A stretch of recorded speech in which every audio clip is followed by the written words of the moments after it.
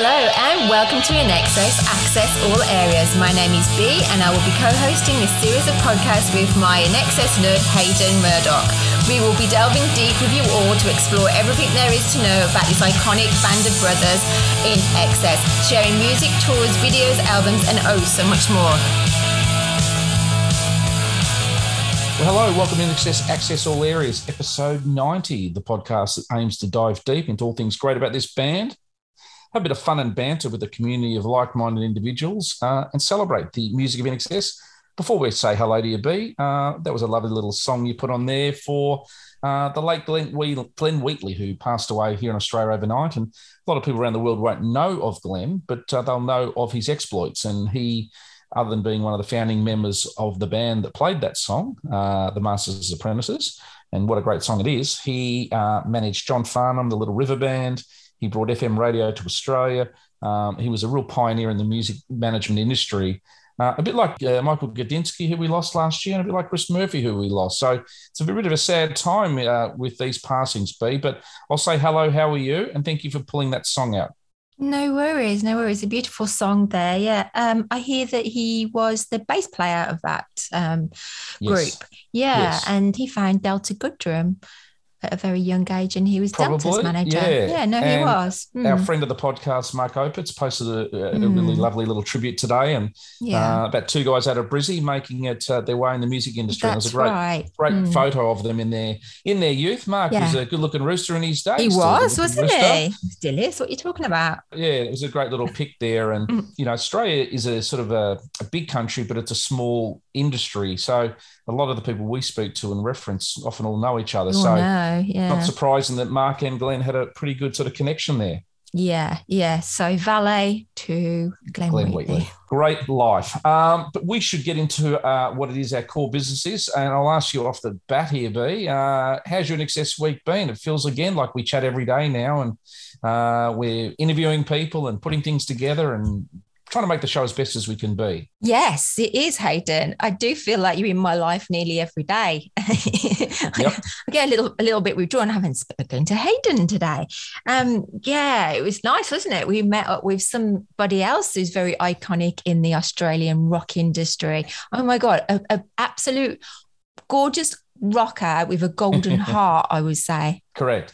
Well, we will let listeners know who he is in a moment, but it's a bit weird. Some people the other day were asking me, what episode's out this week? And I lose a bit of track because as one's going out, the next one's coming in, and then there's often one I'm listening back to. So I sort of forget where we're up to. But what I can say is we're entering the 90s, and in cricketing terms, as Mark Opitz would know, about cricketers, they get a bit nervous in the 90s on their way to scoring that 100. So let's just hope our next 9 or 10 podcasts aren't that nervous. I don't think so, do you? I'm just really enjoying them lately. Now, can I quickly give you a little compliment? You made me laugh yesterday, right?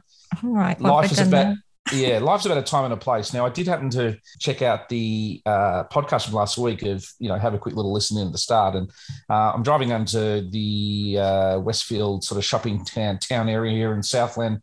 I suddenly, hear the Bob Hawke, our Prime Minister, eulogising about INXS back in the 80s there. And suddenly out of nowhere, I'm hearing Australia, a bogan sort of version of the word Australia and to the Outcast song, Hey Ya. So I thought, kudos to that. I've never heard that before, but a lot of people have. I've never heard it. So where did you pull that from? Oh, I have magic. Right. I have a hat.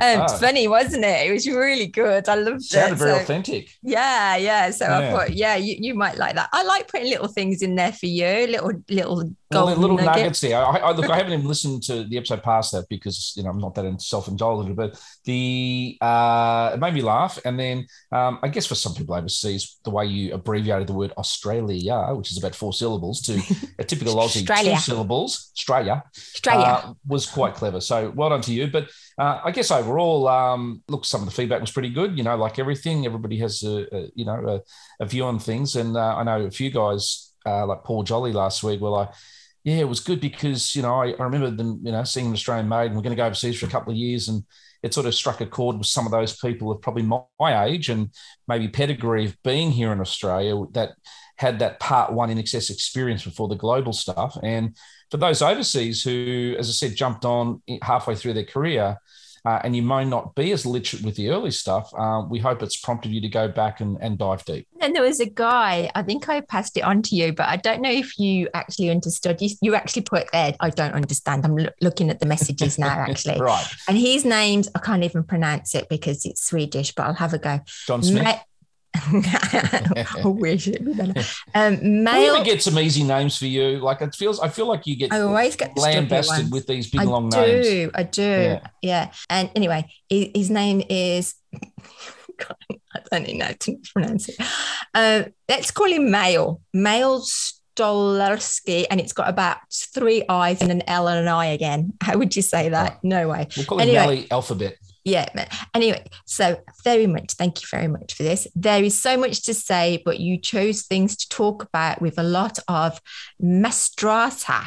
Is that the word? And knowledge. So I wish you all the best. Oh, how nice. And so I looked it up, and it means a master's degree. So, mate, you've got a master's degree in this man's eyes of In Excess.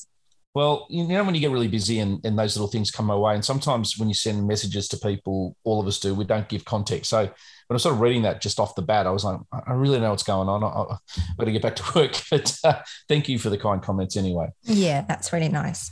Yeah. So look, yeah, we hope that sort of episode there does, as I said, give people a little bit of a reminder or an education. And again, it was great, some of the little flourishes of songs you put in, B. I did hear the black and white one with Michael at Selena's there. And again, you know, we hope, you know, these episodes prompt you, as I said, to go and YouTube stuff or download stuff or go back and purchase some things that you didn't buy in the past, like albums and things like that. And more importantly, just enjoy, you know, the In Excess experience in their career. So yeah, that was our sort of our ode to In Excess Australia on Australia Day. So I guess country-wise, but we've done the UK now, we've done America, we've done Australia. I'm very keen to get a Canada episode out. Yeah, that would be good. I'd like to hear that. I think a South American one would be great, given the success they've had there. We might have an Asia or a European one as well. So, yeah, countries of origins and the In Excess story, we will keep delivering those to you. Live, baby, live. Now that the day is over, I got a new sensation. Perfect moments. We're so impossible to refuse. We're so impossible to refuse. Yeah, so how's your In Excess week been? Oh, well, it's been very busy, Hayden. I've been very busy and a little socialite, but I'll leave that to fan engagement to later. Apart from having talking to a little rock god in midweek, I've also got something important to say. It came across on my desk, as you say. Something that I'd like to warn everybody that might be on Facebook. I'm not sure. Well, I know it's happened on Instagram before now. Andrew had a fake account made up and was messaging people. Now, we already know that this had happened to John, and within minutes, it's happened to John and Gary. So there's somebody thinking they're having a bloody laugh, but they're not, making fake accounts of all our band members. So luckily, I know nearly everybody. So I've got in touch and we're bringing that person down. Oh, you know who it is? I know people that can bring people down, put it that way. Oh. And we've got B. Goodfellas, the Godfather here. She knows people. So yeah, cue the Godfather music, B. I am. Don't mess with me. Someone's going to wake up with a horse head in their bed, okay? Look out, B's on the case. CSI Coffs Harbour. Huh? CSI Coffs Harbour. There we go. It's a bit all like right. that. But look, these things are quite serious when people sort of... it was serious. Fake identities. Yeah, no, it's bad. I did try to find some levity in it by saying, I think on Andrew's post, or maybe Marlene, as I said, look, gee, one more Farris and we can open up an In Excess covers band. So I hope they do that in the right way. I was trying to find some. But it is serious though, because I don't know. They're asking people to message them personally. You know, like just don't. So if you see anything like that suspicious, In Excess, I'm not going to ask you to message them personally. Look, I think George Thorogood said it best in the song lyric, get a haircut and get a real job. We'll leave it at that. We'll leave it at that. Obviously, speaking of valuable people to the podcast, it's time to welcome the patrons aboard. I'm not sure if we've got anybody new, B, but sadly, it doesn't give me the sadly emoji face. Not this week, no. All right, if you've been sitting on the fence for a while, you're listening, enjoying, put your hand in your pocket, sacrifice a cup of coffee, a packet of cigarettes, invest in this quest to get the band in the Hall of Fame and join us on the community run. Don't just listen, help us out. We like to think we're helping you out. So, but anyway, let's read out our most valuable people as it is, our patrons. Over to you, Michael. I'd like to say hello to everybody outside on the highway. Let's all say hello to everybody outside. It's about 10,000 people at least. Hello. Hello to our honorary members, Nick Egan, Mark Opitz, Cameron Adams and Mary Woods, and also to our gorgeous patrons, Sue D, Joe Robbins, Carmen, Laurie, Carrie Ann, Danielle, Sarah Markram, Sarah Camia, happy birthday, Dr. Jim, Katie, Felicia, Lisa Mack, Lisa Calloway, happy birthday to you too, Anne Marie, Susan P, Susan B, Foxy, Pedro, Mandy, Matt, Linda, Yvonne, Caroline, Amanda H, Amanda V, Leon, David, Tracy, Paul Jolie, Paul Boozy, Paul Buckley, Paul Bridges, Sandrine, Warren, Ella, Ryder, Tony, Erica, Abigail, Martin, Stefan, Val, Jim, Matey, Kelly, John, Jackie, Sean, Sheila, Shannon, Helen, Brett, Suzanne, Glenn, Laurel, Bard, Genevieve, Shelby, Manny, Laurie, Jill, Peter, Matthew, Leos, Lily, Jamie, Heidi, Paula, Lisa, Angie, and Michael. Welcome to the podcast, everybody. We are lost, we found together. Take my hand. All right, B, we're very much with rock and roll royalty today, Australian rock and roll royalty, and you know what, global rock and roll royalty, because he has a fan base overseas, albeit smaller, but no less important. Oh, very important. We are very, very proud to announce we have Richard Clapton on the show today. And Richard, as a lot of you do know, was the producer behind Underneath the Colours and the Love One, and has had his own fantastic career in its own right. And we do look forward to chatting to him because he's got sort of, I think it's 50 years next year he will have been in the rock and roll industry. And I know he has very halcyon memories of the earlier days, but he's still eager, to get out there and play music live and contribute something. We will go through in a moment, but Richard has just had his highest ARIA charting album in the history of his career in the last 6 months, which nationally went I think to number 3. And it was, to say that it's a covers album is probably being literate, but it's probably a reinterpretation of songs based on the 1966 to 1970 period. And we've got some fantastic songs that over the course of, we think it's a 2-part episode, we will share with you about Richard. More importantly, though, B, he does really dive deep with us and is going to dive deep heavily about his time with INXS. And I think overall, we sense just the genuine friendship that still exists to this day. Yeah, especially with John. I didn't know any of that. So anyway, I won't spoil. Don't want to give in spoiler alerts. But yeah, so don't worry. Just sit back, really enjoy this because there's some absolutely gorgeous things to know about Richard. Yeah, absolutely. Great career. All right, what's the time for, B? It's time for the news. Hi, it's Dave from England, and you're listening to INXS Access All Areas with Hayden and B, and now it's time for the news. All right, B, out of the blocks, great news. The charts are out, and INXS are having a surge, B. No. Okay, they slipped out of the charts to 51, but they've had a bit of a bullet back in. Woo-hoo. And it must be thank you to Michael, because they've surged to number 32. Oh, nice one. Yeah, 19 Thank you, spots. everybody. Yeah, but, let's get this up high because there is some infamy this week at number 1 in the Australian rock charts in Australia. Now, just a question without notice, who do you think it might be? No idea. You don't have to guess. Well, this album last week, B, I've never seen anything like this. This album last week was 336 on the charts. Right. And this week it's number 1. What? Meatloaf, Bat Out of Hell. Oh, of course. Yeah. So No, it went from 336 to number one. It's a bit like when someone passes away, like a painting, the painter, everybody demands the output. So I must admit, I don't own that album. I bet my little boy would like that. I might get it. Well, it's gone 25 times platinum in Australia. Now, that works out to roughly about 2.5 million copies, which means about 1 in 10 households in Australia have it. Wow. So, no accounting for bad taste, but we'll leave it at that. Congratulations, Meat.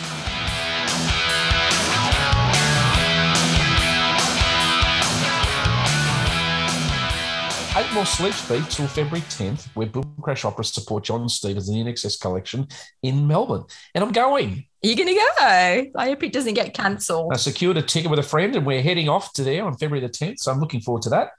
And that'll be a great night out. And I'm really looking forward to seeing Boom Crash Opera. So you may not know a lot of their stuff, but they were probably rivals to Noiseworks at the time and were probably almost a bit of an INXS sort of influence band too. So looking forward to having them as the support band to John. Are you going to get right down the front and hold his hand when he says... Reach out and touch somebody. Reach out and reach out and reach out and touch somebody.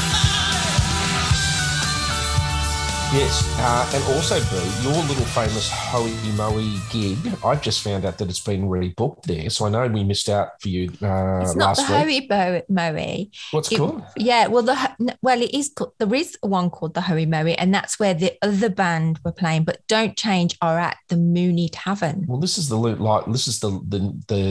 Baby Live guys. Oh, so yeah. I didn't miss them. I thought I missed them. No, they've been rescheduled to May 29th now. I can make that. 4:00 in the afternoon. I can make that. Yeah, that's a very user-friendly mum time, isn't it? Great. It's a great time. Yeah. You can get plastered and have the kids drive you home. That's how good it is. All right. May's going to be busy, hey?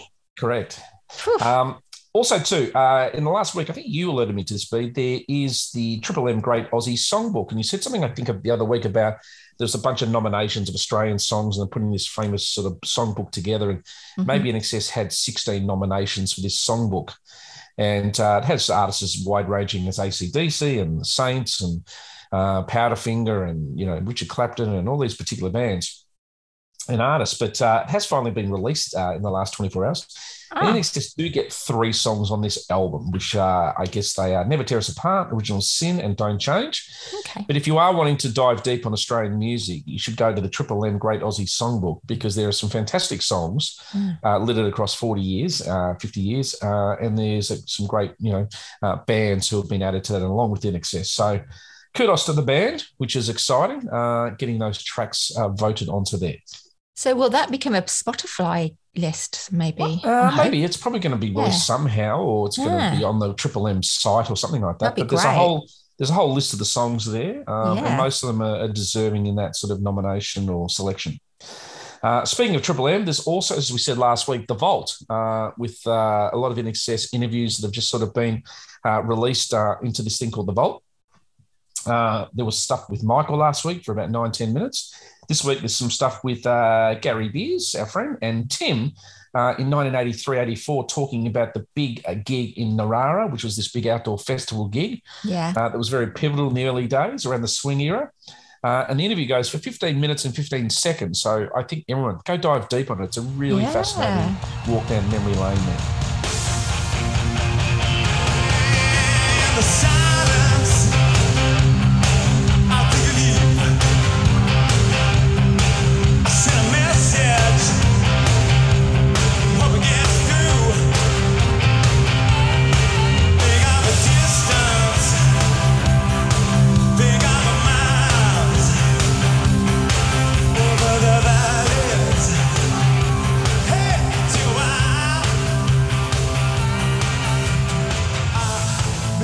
All right, now last bit of news, B.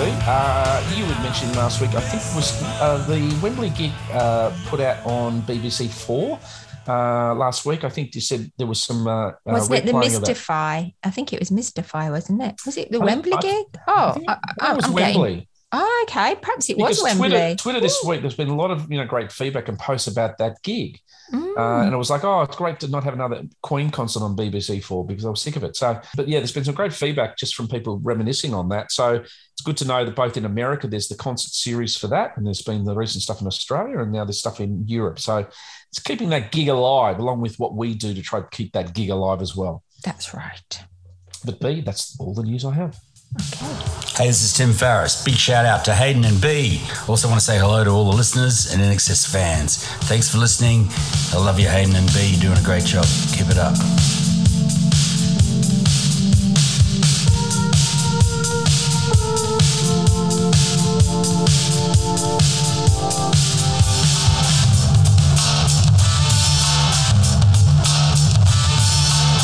Hi, this is Ella from Middelburg, the Netherlands. You're listening to INXS Access All Areas with Hayden and B. And now it's time for the topic of the week. Well, we're in for a treat today, B. We've actually got one of the icons of Australian music who has had a very influential effect on our favourite band, INXS. Richard Clapton's going to be joining us just in a moment. We're going to dive deep on his career and importantly, his influence and his association with INXS.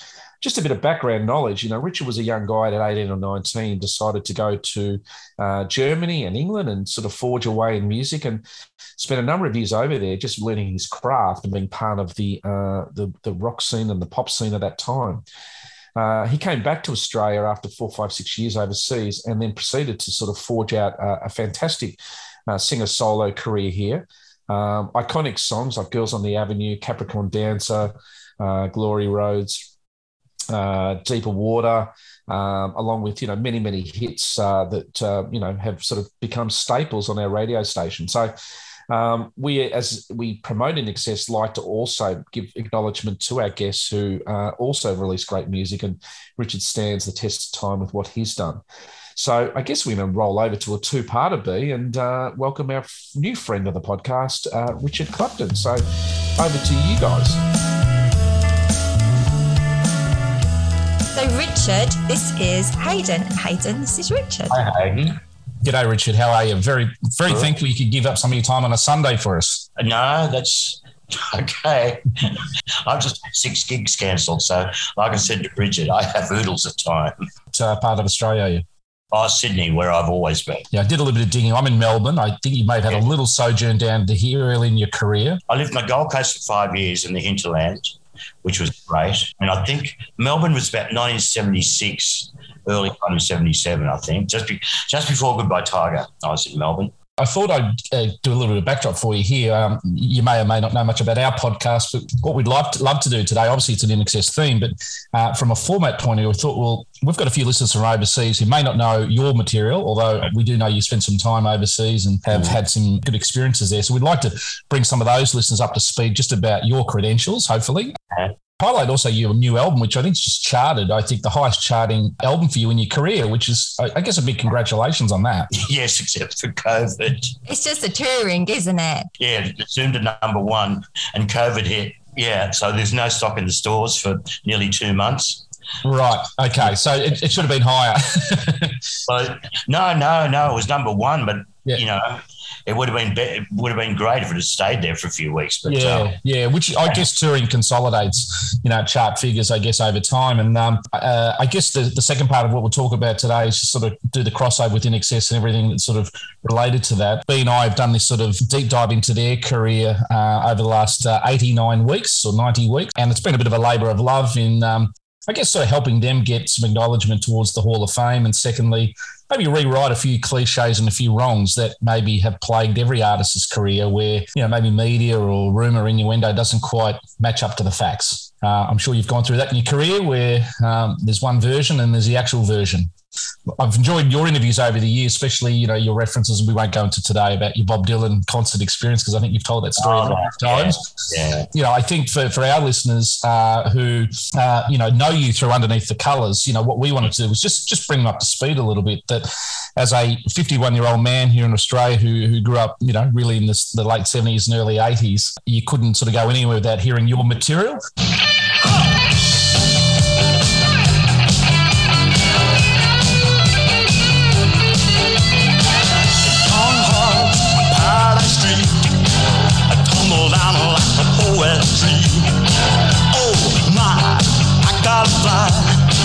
stretch up and touch the sky. Up and down with the party clowns, ballroom dancing in sequin gowns. I get so confused, searching for you, babe.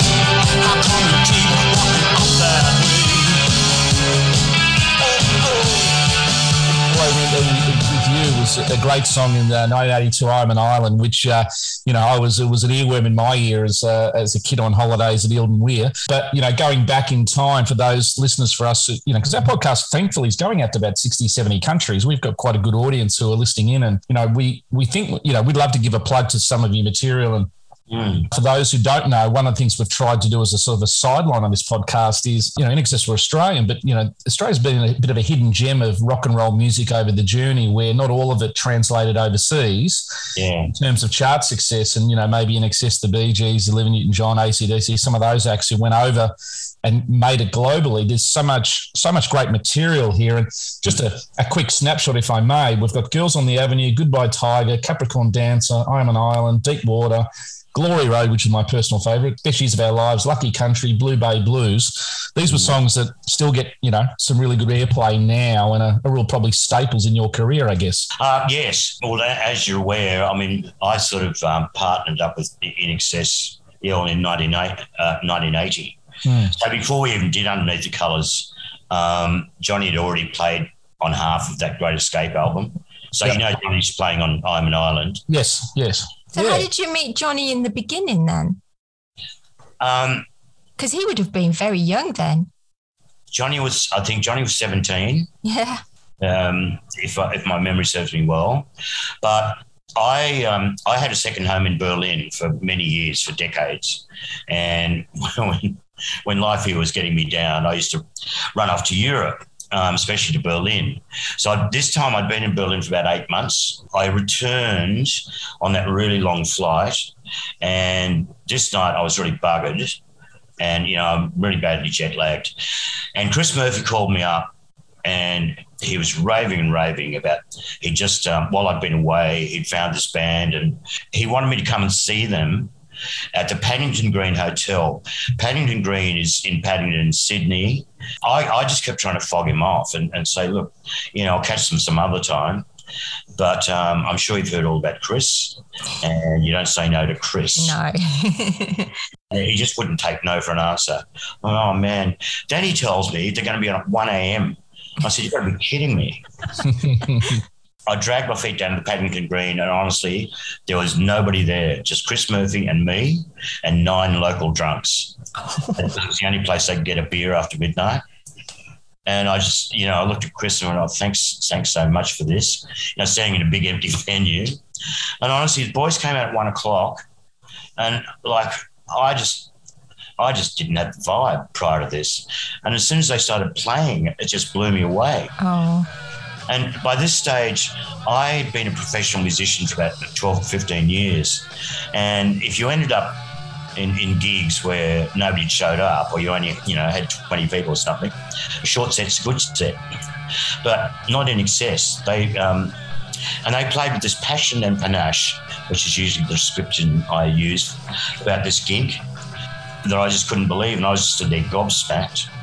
So after they came off, I went into the dressing room to meet them, and we sort of hit it off instantly. Because, the background of that is I had done this album called the Dark Spaces, and it was the first album of mine I produced myself. And In Excess, even though they'd never met me before, they were really enamoured with the Dark Spaces. They liked the sound of it. They liked the musical approach I'd taken with it. Baby, I love you so, baby.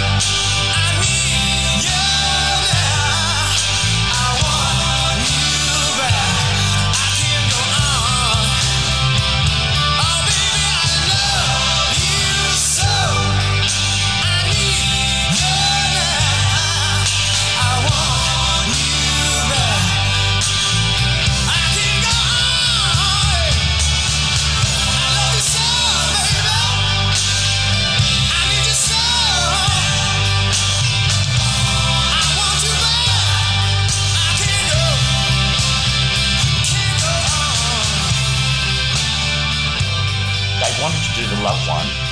I said, yeah, okay, well, I've never produced before, but I'll give it a go. So we got into EMI Studios in Sydney and we did the Love One.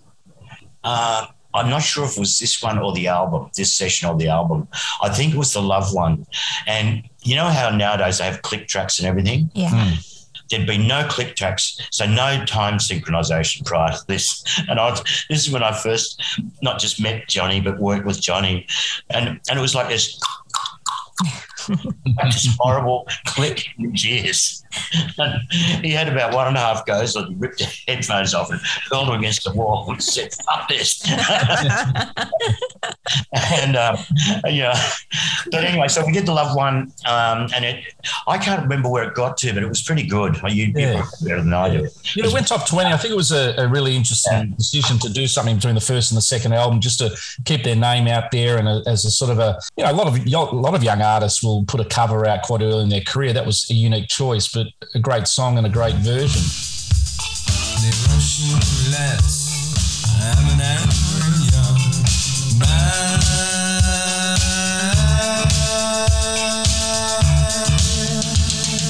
Underneath the colours, red, blue and white, catch a glimpse of others from the corner of your eye.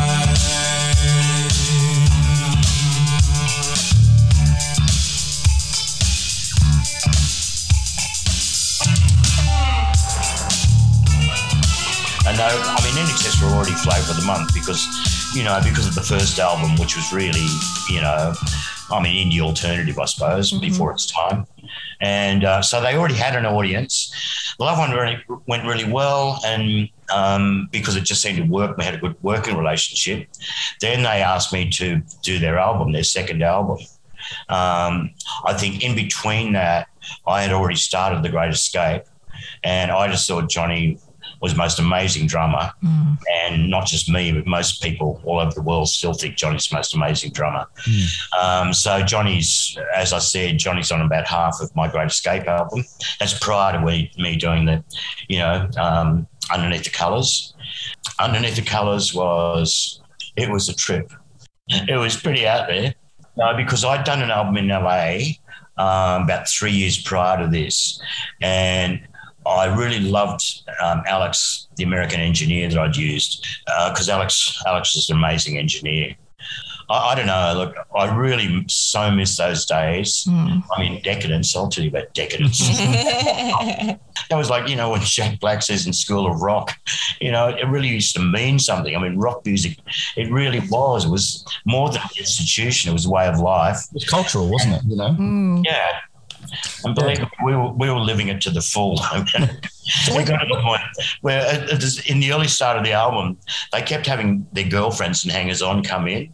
And because I'd never produced before and, under duress, I brought an engineer out from America, which was pretty expensive for their then record company and stuff. I was trying to be responsible, and so I gave them a big lecture and I said, look, because it was like a bunch of school kids. I said, look, okay, here's the deal. No more guests, all right? Just closed sessions. And I promise, when we do Underneath the Colours, because Underneath the Colours, I think it's only 2 chords. I'm pretty sure I'm right. So I thought, here's the deal. And when we do Underneath the Colours, I promise you can do anything you want. And they did. Yeah, they were good boys, and we did really sensible, serious work. And then it came time to do Underneath the Colours, and man, that was the party to end all parties. And now when you listen to that track, bear that in mind. I will now, yeah. Here's an example of how wild it was, because this may be a bit technical for you and the people watching this podcast. But back in those days, so you've heard in the old studios, there were big 2-inch machines with, big 2-inch tape and stuff. That tape is called Ampex 456. And that's where you got that beautiful analog sound. But what we didn't realise, that they shipped Ampex 456 out from the States on ships, on big ships. And what would happen is if the salt air got into the chemicals in the tape, it would, affect the tape. Oh. So anyway, the night we did Underneath the Colours, and Alex was staying at my place in the eastern suburbs in Sydney. And I mean, I felt like death. So Alex went on a couple of hours before me, and he called up. He said, "Richard, you got to come in here right now, man. This is bad." I went, "Oh, gee, what did we do?" Anyway, I went into EMI Studios, and they were all there. The managers of the studios, and boy, oh boy, if looks could kill. So there's a picture of this big, highly expensive tape recorder, and we'd left the tape against the tape heads, and it had eaten away the tape heads. Oh, no. So I was very unpopular over that. Boy, did I get a caning over that. Oh. I didn't know what to do. But then the bastards told me they actually had some spare ones down in the basement in the same building. And look, some of our listeners were probably part of the Betamax or the VHS recording system when we did that with their own videotapes, and they got tangled in their respective players. Yeah, correct. Yeah. Tape was a lot of fun.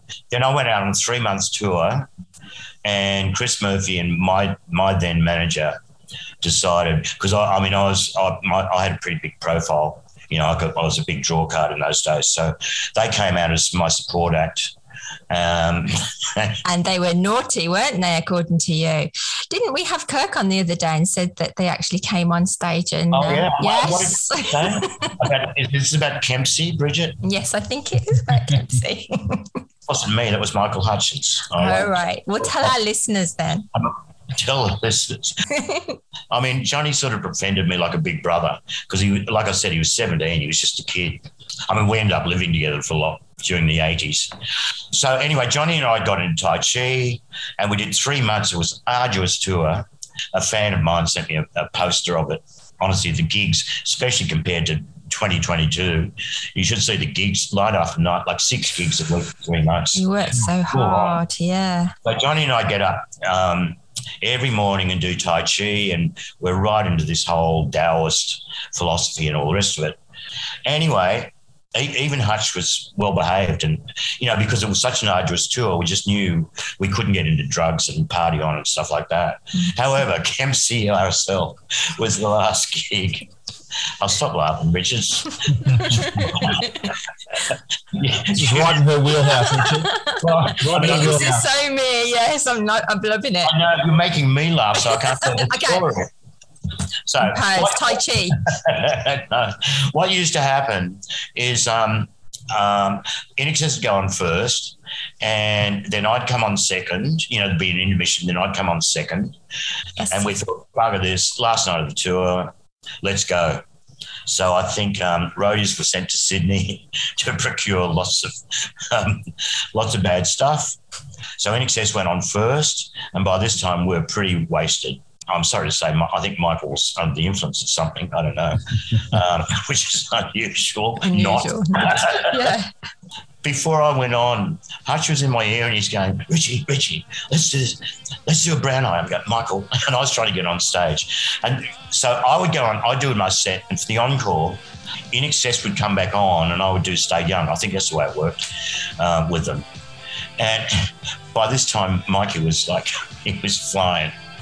And he talked my whole band and all of INXS into doing a brown eye. And we had this pretty timid tour manager who could see what was about to happen, and Neil's freaking out. So anyway, the crowd, I know, and it was packed to the rafters. The crowd were yelling more, and they wanted another encore. And they got it. Michael talked 10 musicians into going on stage, back on stage, and chucking a brown eye. So the lighting guy had a follow spot. I think the first thing to happen, Kirk ran out on stage. You can compare stories. As I recall, Kirk ran out on stage naked, except for my guitar player's double-breasted jacket. And so the follow spot came on and Kirk just went, and the crowd just exploded. And then Hutch convinced my 5 musicians and his 5 musicians to chuck the brown eye.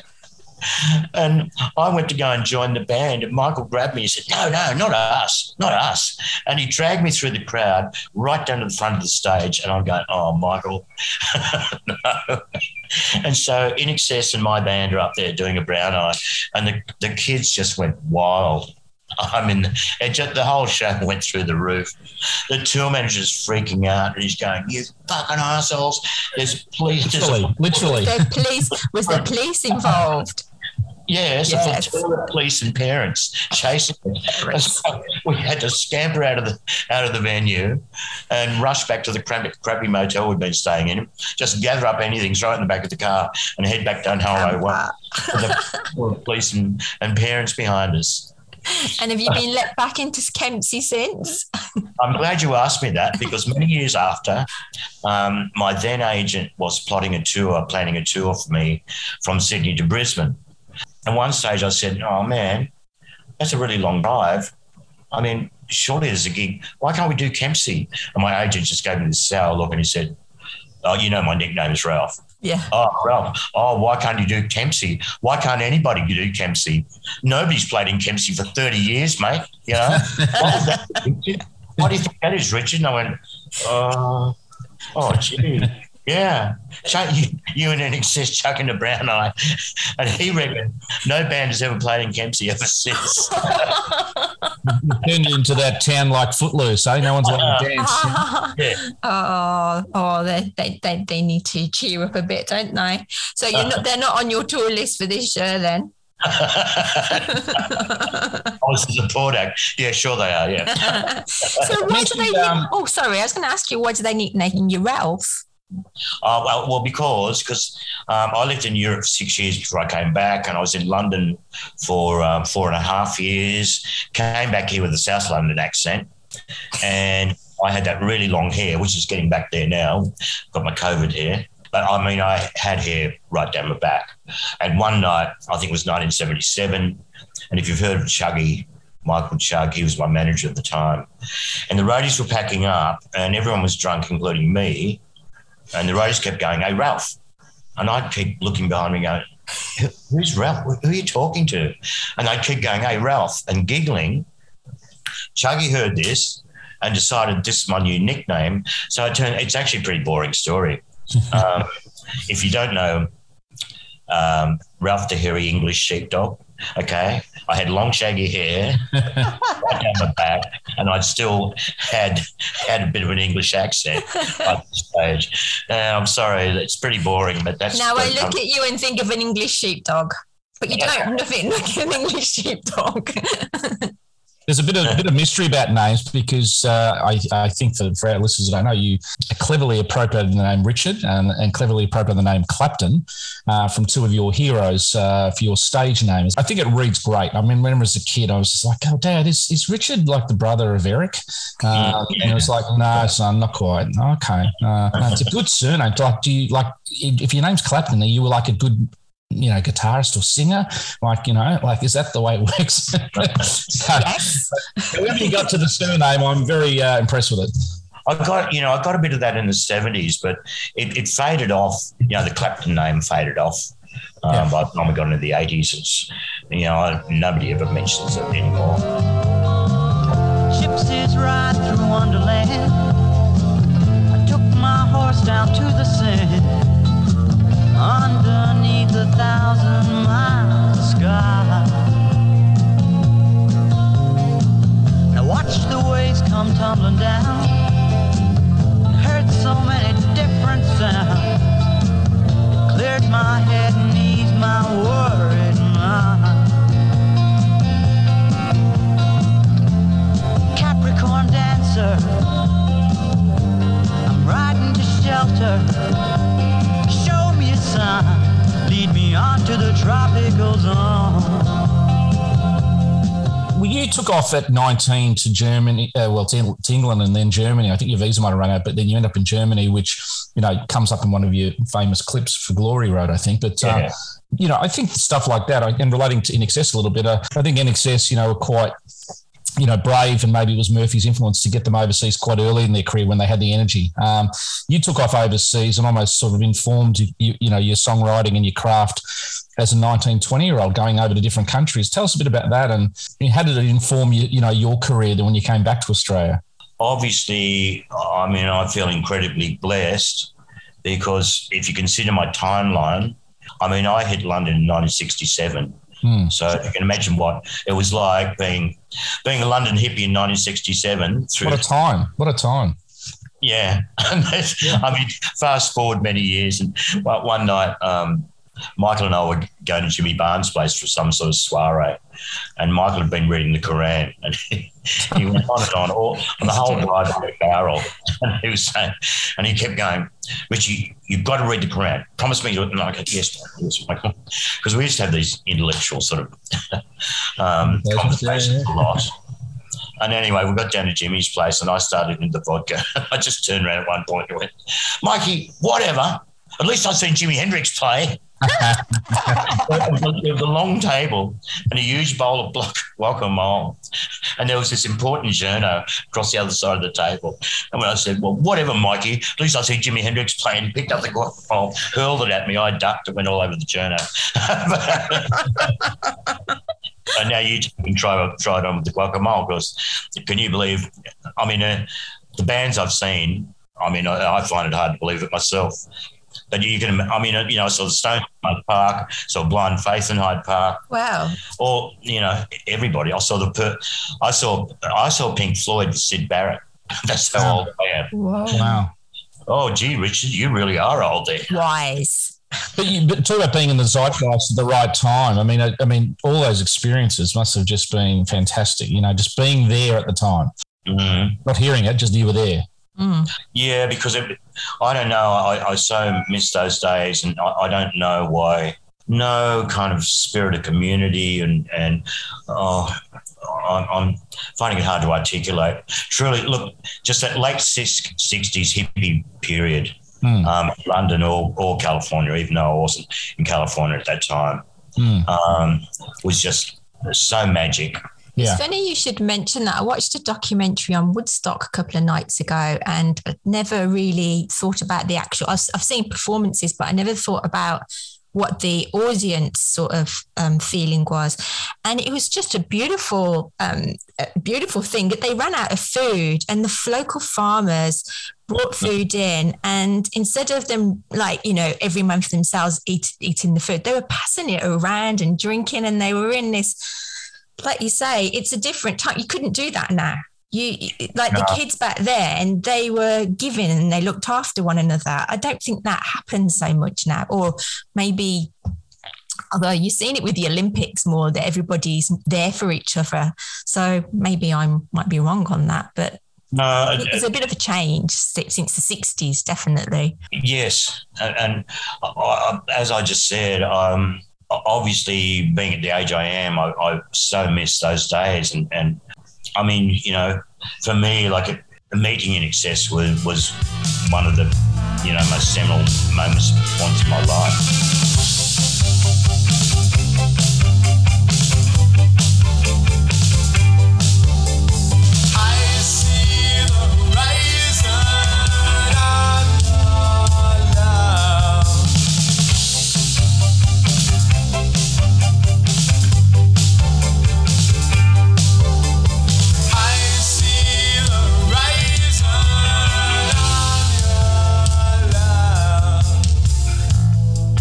You mentioned Stay Young. You obviously got and sung that with the band. I mean, as a song, I think that still sounds fresh in 2022.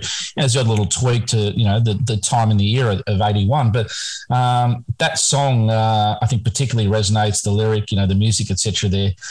In your own career, what do you rate, in terms of your own sort of recording? Are you a lyrics guy or a melody guy?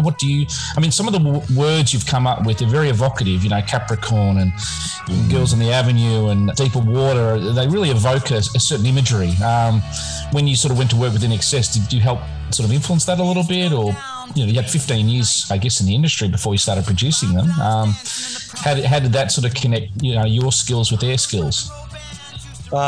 You're probably aware, Andrew and Michael really were the team. That was the partnership. So I wouldn't lay claim. Obviously, I'd like to think maybe I'd taught them a lot about making a record and stuff. But and as a producer, producers normally do contribute musical ideas to the act or to the artist. I have always said ever since then that what blew me out about INXS, I'd never met anybody like them. It was the most powerful six-man force. Musically, they were so independent. I mean, in a way, they were so easy to produce. I mean, I was a little daunted by it at first, you know, when they asked me to produce them, because I didn't know if I could do it. I produced my own album prior to that, but I didn't know whether I could produce these guys. But they're also gifted. Every one of the six of them is so gifted. And really, quite frankly, as their producer, I sort of just had to wind them up and let them go, pretty much. You mentioned earlier about the two chords of Underneath the Colours. I know Andrew has said that song's quite an important forerunner to something like Need You Tonight. It has sort of space and things in it, and it has a certain sort of, you know, simplicity, but also a minimalist type of sort of sound. But he cites Underneath the Colours was being a bit of a forerunner to Need You Tonight, you know, in the way it was put together. Do you see a bit of a link on that? I haven't thought of that. There's something Andrew said actually himself, not to us, but in an interview. I think it might have been because the album was 40 years old last year, and he was interviewed somewhere about it, and he just highlighted the song Underneath the Colours and the spacing of it and the simple couple of chords and the way it was put together. He felt that there was some parallels there with Need You Tonight when he went to record that, which I guess is credit to yourself there. Well, look, I love the track Underneath the Colours because that's a really great example of what I'm trying to say about this band. Yeah, because it is just two chords, but really when you put them together, they're such a potent musical force. And yeah, I mean, there was a bit of cross-pollination of ideas between myself and the band, but I certainly wouldn't take credit. Perhaps in a way, to come back at you with what you asked about my lyric writing, yes, I regard myself as a lyricist because I've been writing poetry ever since school.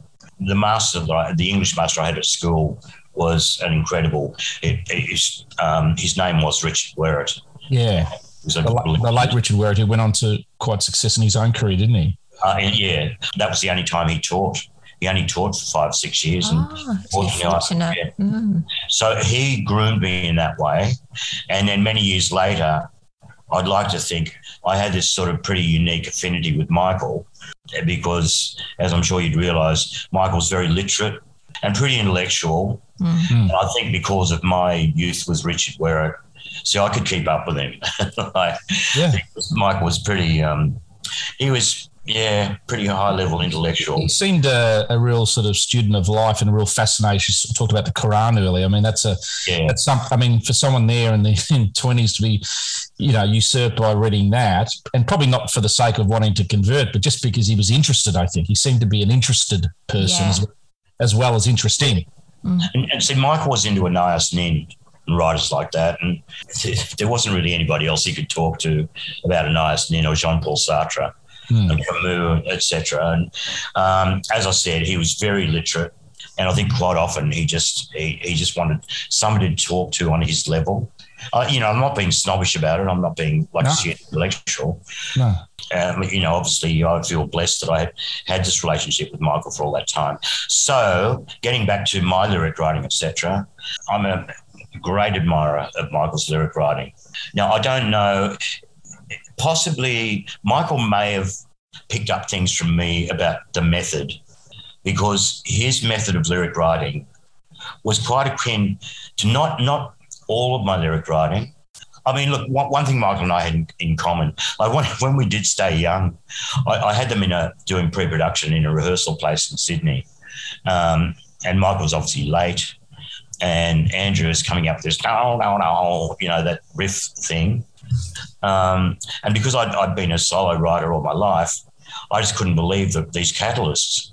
It's like I'm sitting there with Andrew and going, yeah, Andy, and I don't know. I think Johnny got up and started playing drums, and this whole song just, came out of the heavens pretty much. And getting back to Michael turned up late. He'd been at dinner with his friends as usual, and he comes in pretty wasted. Anyway, if you know what a blurb is, that's an advertising agency term. I do have that in common with Michael. You sing a blurb.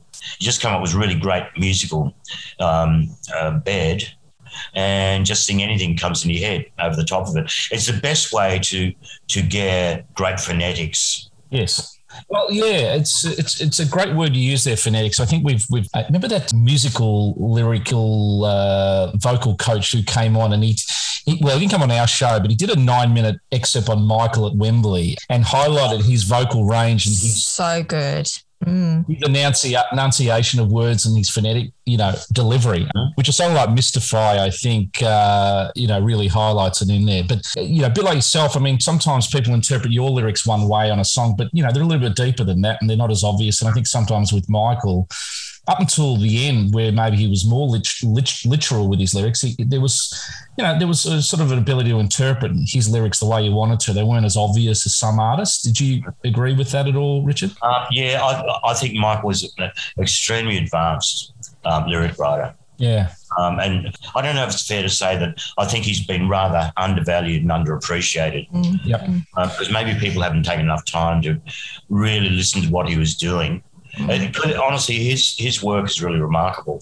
But it took a lot from his readings. I know that he used to take a lot of lyrics from them, not literally from them, but just like mystify some of those lyrics. He just picks out certain words and then that's it. But you can just up sort of know where you need to be for that part of the song. And I think it was actually from when he had time when he was a kid in Hong Kong as well, that he actually picked a lot of that up. Yeah. See, there's a real art to writing songs like that. Where a couple of the other guys and I really like Steely Dan. Yeah. What we like about Steely Dan, they're using the words as a musical instrument. So with Michael and with Steely Dan, it can be a bit William Burroughs. It's like, what the hell was that about? What was that lyric about? Yeah. What I'm trying to say about phonetics is just certain words that, if you can use certain words like that, it just enhances and enforces the music. Yeah, it definitely elevates. And I think, Frank Sinatra, was a great interpreter of other people's words and songwriting and seemed to be able to, deliver a fantastic sort of enunciation of words and things. I always felt like with Michael that his good looks seemed to get in the way of the critics sometimes, and they didn't look beneath the surface of the artistry of the songwriting. And we've chatted to Mark Opitz a lot recently, and he did feel that, obviously when Michael passed on to the next world, that Andrew really struggled a bit just in terms of having that sounding board and that lyrical partnership, which they were, and as you were sort of there in those infancy days. Yeah. In a way, I mean, sometimes that musical partnership was a bit myopic in some ways, but it's good because whether you're aware of it or not, I mean, like I said earlier, Johnny and I lived together for quite a bit of the 80s, and we got into a lot of writing, and I think it was good for Johnny because I think Johnny, you can tell me how many songs did Johnny get on In Excess? It wasn't a lot, was it? Well, he was a bit like the George Harrison of the band. As the band sort of grew longer, he got more material on at the end. So Disappear and The Gift and Deepest Red and some of these tracks, he really got more of a forum, at the end to get some tracks not only on but as singles as well.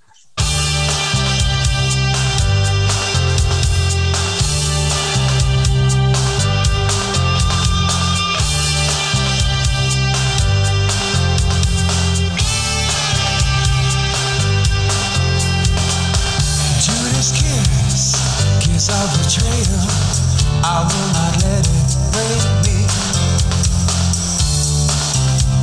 Elation, you come my way, oh baby. I will not let it break me. Hey, here's one you'll love. Yeah. So Johnny and I shared the same drum machine. It was called a Roland R8. Anyway, I think they were touring the States, so I don't know. So Johnny used to use the drum machine, and with the programs, you just leave the programs in there, you'd save them. and you could recall them.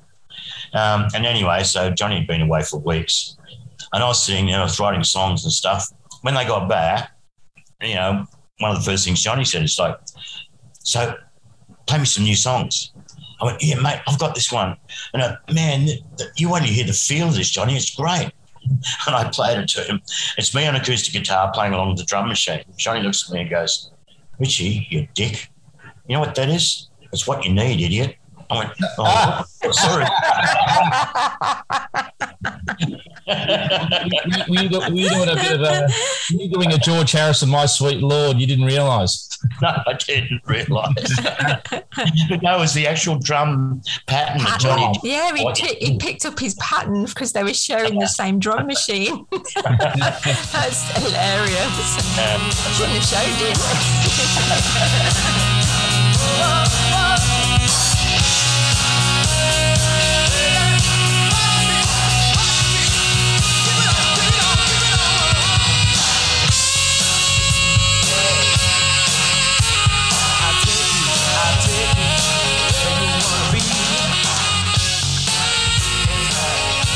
One of the great songs when I was about 15, 16 that I really loved to this day was Glory Road. And John obviously produced that album. Now, he was 26 at the time. It was probably done the same year that Kick came out. So was that around a time you guys were living together and quite close? Yeah. God, I really miss those days. Rod Muir, who owned Triple M, had taken me under his wing, which is a whole other story. Sorry, who was that? Rod Muir.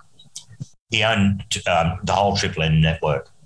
And Rod had taken me under his wing because Rod had this thing that he just felt that I was, you know, the modern day Banjo Patterson, you know, equivalent thereof. Anyway, they were pretty wild days, and that's why at the start of the interview I said, well, you were referring to the Rat Pack. The Rat Pack was INXS, Jimmy Barnes and me. Oh, I get it. Sorry, I was thinking of the Rat Pack. I was thinking, where is he going with that one? Okay. I reckon we had a better Rat Pack. You did. So they were pretty wild times, and you'd have to pay me a lot of money for me to go into details here. Or get you drunk. Whatever. Every night was party night.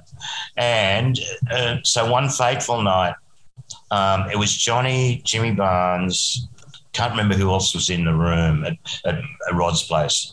And Rod was going on, and Rod would get really frustrated that my career had not done what, you know, he expected it would do. And so everyone's pretty out of it. And Johnny and Jimmy just get into Rod's ear and goes and say, well, Rod, do an album with Richie. You know, why don't you bankroll an album with Richie? And by come midnight, Rod goes, yeah, that sounds great. So what do we do? Obviously, well, I mean, Johnny and I were just best friends at that stage. So it was a no-brainer for Johnny to produce it. I get so lucky. We started out in Sydney at Rhinoceros, which is where we all did most of our albums. And then Chris Thomas had to get the INXS over to Paris to finish off Kick. And so everybody, because at the stage I was being managed by MMA as well. Geez, can't leave Richie behind. So I got to go to Paris for a couple of months. Oh, fantastic. Can't break the Rat Pack up. No, you can't break the Rat Pack up. I'm so jealous. I wish I'd been there. So when you went to Paris, did John work on your album there at the same time in Paris, or as well as the Kick? Because he'd been working on Glory Road. Because see, this is also back in the day where albums used to take months. Yeah, I'm not going to beat around the bush. Glory Road cost a fortune, but Rod had it, could afford it. Yeah, so he did. We're staying at Saint-James à Albany, opposite the Tuileries in Paris. And I'm trying to filter through stories I'll give you and other stories. Give us your best material, Richard. I'm very good at editing, Richard, if you want to just let go. No. Yes, you can. I'm trying to think about it. Because honestly, some of the shenanigans we got up to, and because Rod owned Triple M, why I'm trying to filter through it is I can get gun shy and go, no, I'm not telling you that. And then go, yes, but Richard, it was on the news on Triple M. There you go. The world knows already. All right, here's a tidbit. Michael Hutchence and Richie Clapton naked and handcuffed to a chair in Paris.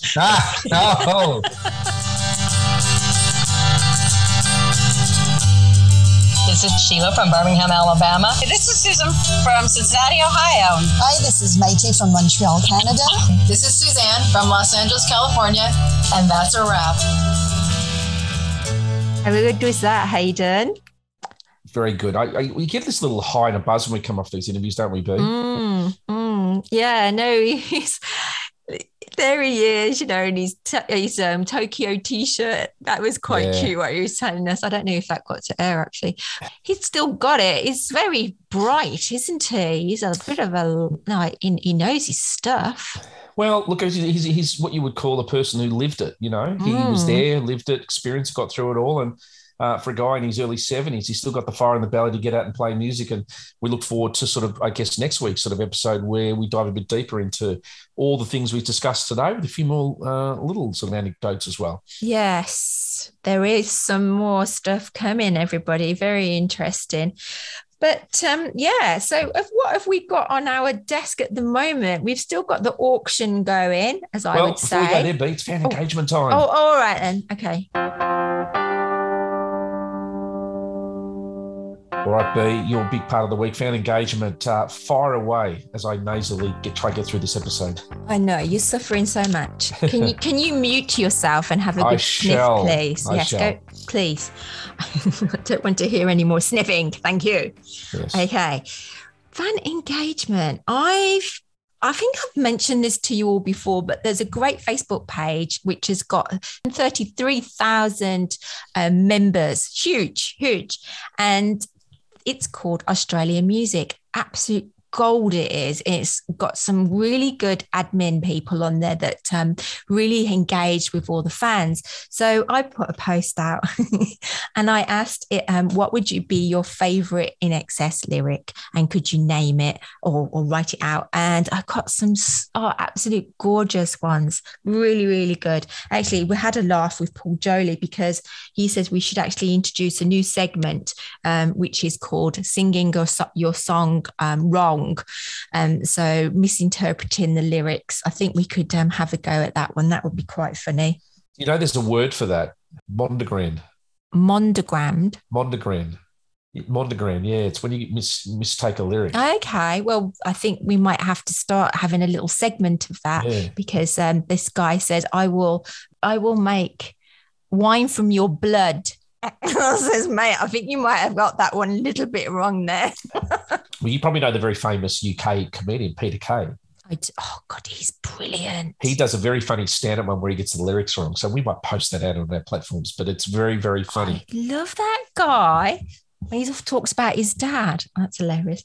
Anyway, going back to this lyrics that I did. Yeah. So I've got a lot of people hopefully listening to the show. So I said that I'd give a big shout out. So I've got a list. I want to firstly say hello to Julie. She says that she listens to us in the car every week and she's been listening to us from near enough day dot. And then we're going to say hello to Douglas, Dee, Cheryl, Barry, Elder, Mark, Damien, Aaron, and Leanne. Also, Daniel Parson had a tattoo of dancing on the jetty in Chinese symbols down his back. So he sent me a photo of that. Awesome. Who else we've got? We've got Jolene, Jeff, John, DB, Jason, Natalie, Roxanne, Chad, Annette, and Brett. Brett also mentioned that he worked with INXS at a sound check at Perth Entertainment. So hello to Brett. He was cool. We've got Shane, Cheryl, Anthony, and also want to give a shout out to John Rawood. I hope you're listening, mate, because you really annoyed me a little bit because you said, he did. He put out his lyrics and he says, I like your post. He says, but I'm not interested in you promoting your podcast. And I went, ouch, that's not nice. But anyway, hello, John. I bet you're listening. Anyway, there's another gorgeous man called Corey, and he's from Grafton, which is only a couple of K up the road. And he and I agreed that Michael was a god, a naughty one at that. So hello to all our new In Excess listeners.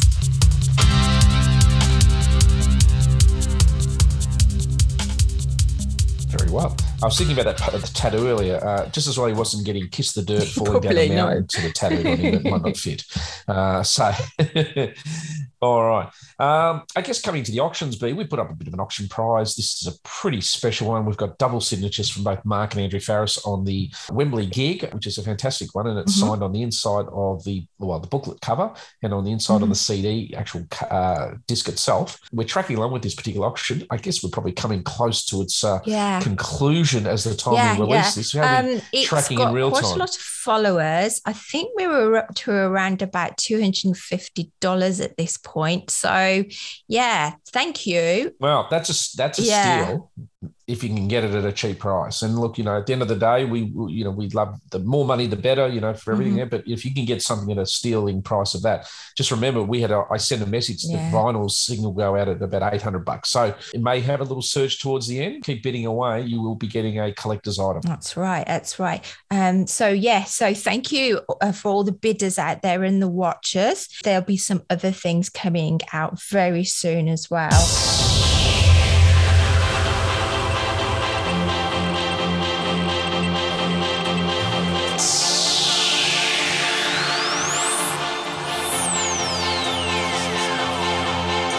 Don't ask me what you know is true. Don't have to tell you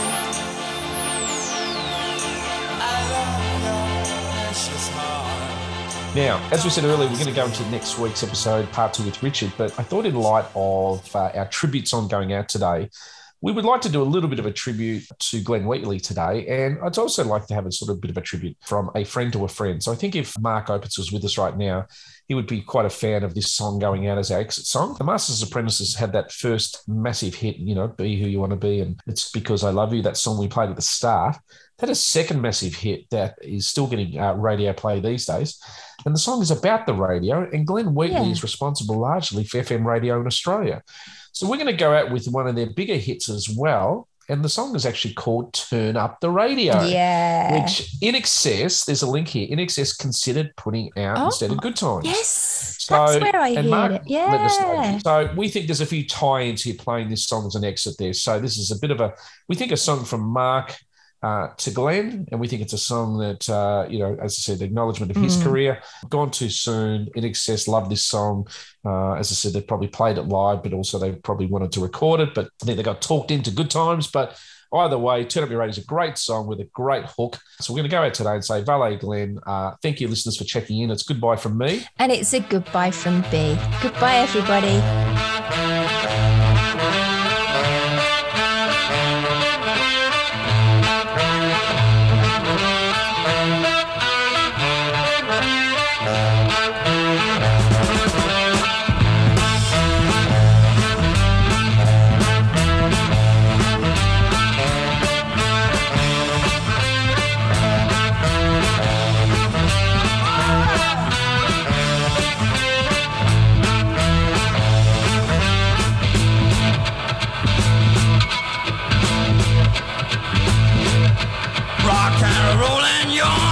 Doing it now. 15 years today, and you remember how. You're gonna hear it now, blasting out the radio. Listen to the music now, turn up your radio.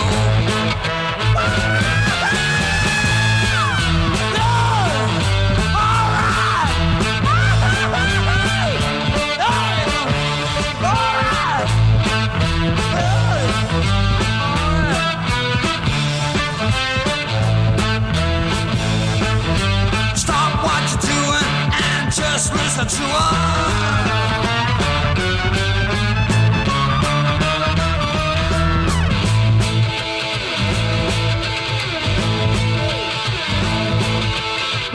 '56, the jukebox is really jumped. The bass bass guitar and the drums ain't really fun. Everybody's learning from what they did a long time ago. Listen to the music now, turn